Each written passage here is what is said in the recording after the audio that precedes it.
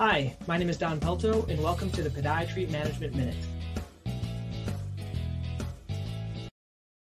Hey guys, Don here. I want to talk about this tip today. It might be obvious to everyone, but this goes back to something that we should do and we might not be doing. It's calling our patients after surgery. This is something I was taught to do as a resident. I think a lot of you guys were as well. And I have a little kind of a high-tech tip to it, though. So with calling patients, I call them the night of surgery. So I usually do surgeries on Wednesday when I do them, and then I'll call them Wednesday night. And you can just take the face sheet from the OR and call them. It's a really good tip. If you're just starting out, though, what I would say is if you're in practice, you want to wow your patients. So I would call everyone. Basically, if you do a perinicki or a matrixectomy, call them at night to see how they're doing.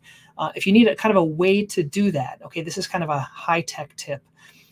What I do, there's an app called followupthen.com, okay?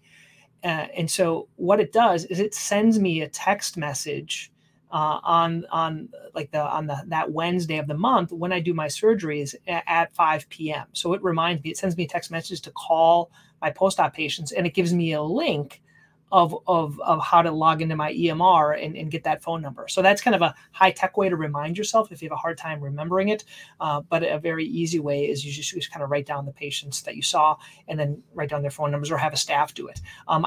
There's another kind of a cool thing you can do is you can do something called Todoist, Todoist. It can be added onto your browser on Google Chrome.